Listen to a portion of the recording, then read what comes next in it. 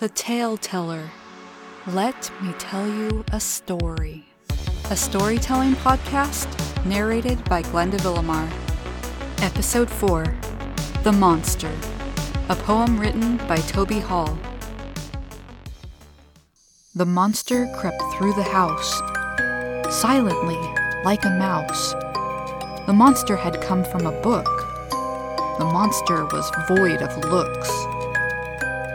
The monster walked right through the door.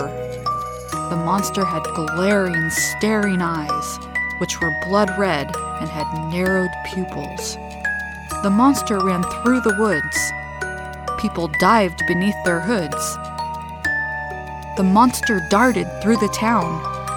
Sometime later, as the house was silent, as quiet as a mouse, the monster jumped back into the book, its assessment of humans done.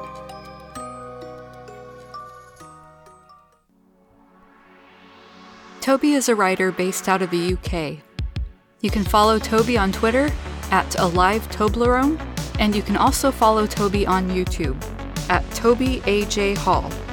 Our next episode will feature the short story The Sorrow, written by Christopher Kugler. Thank you for listening. We'll be back soon with a new tale to tell.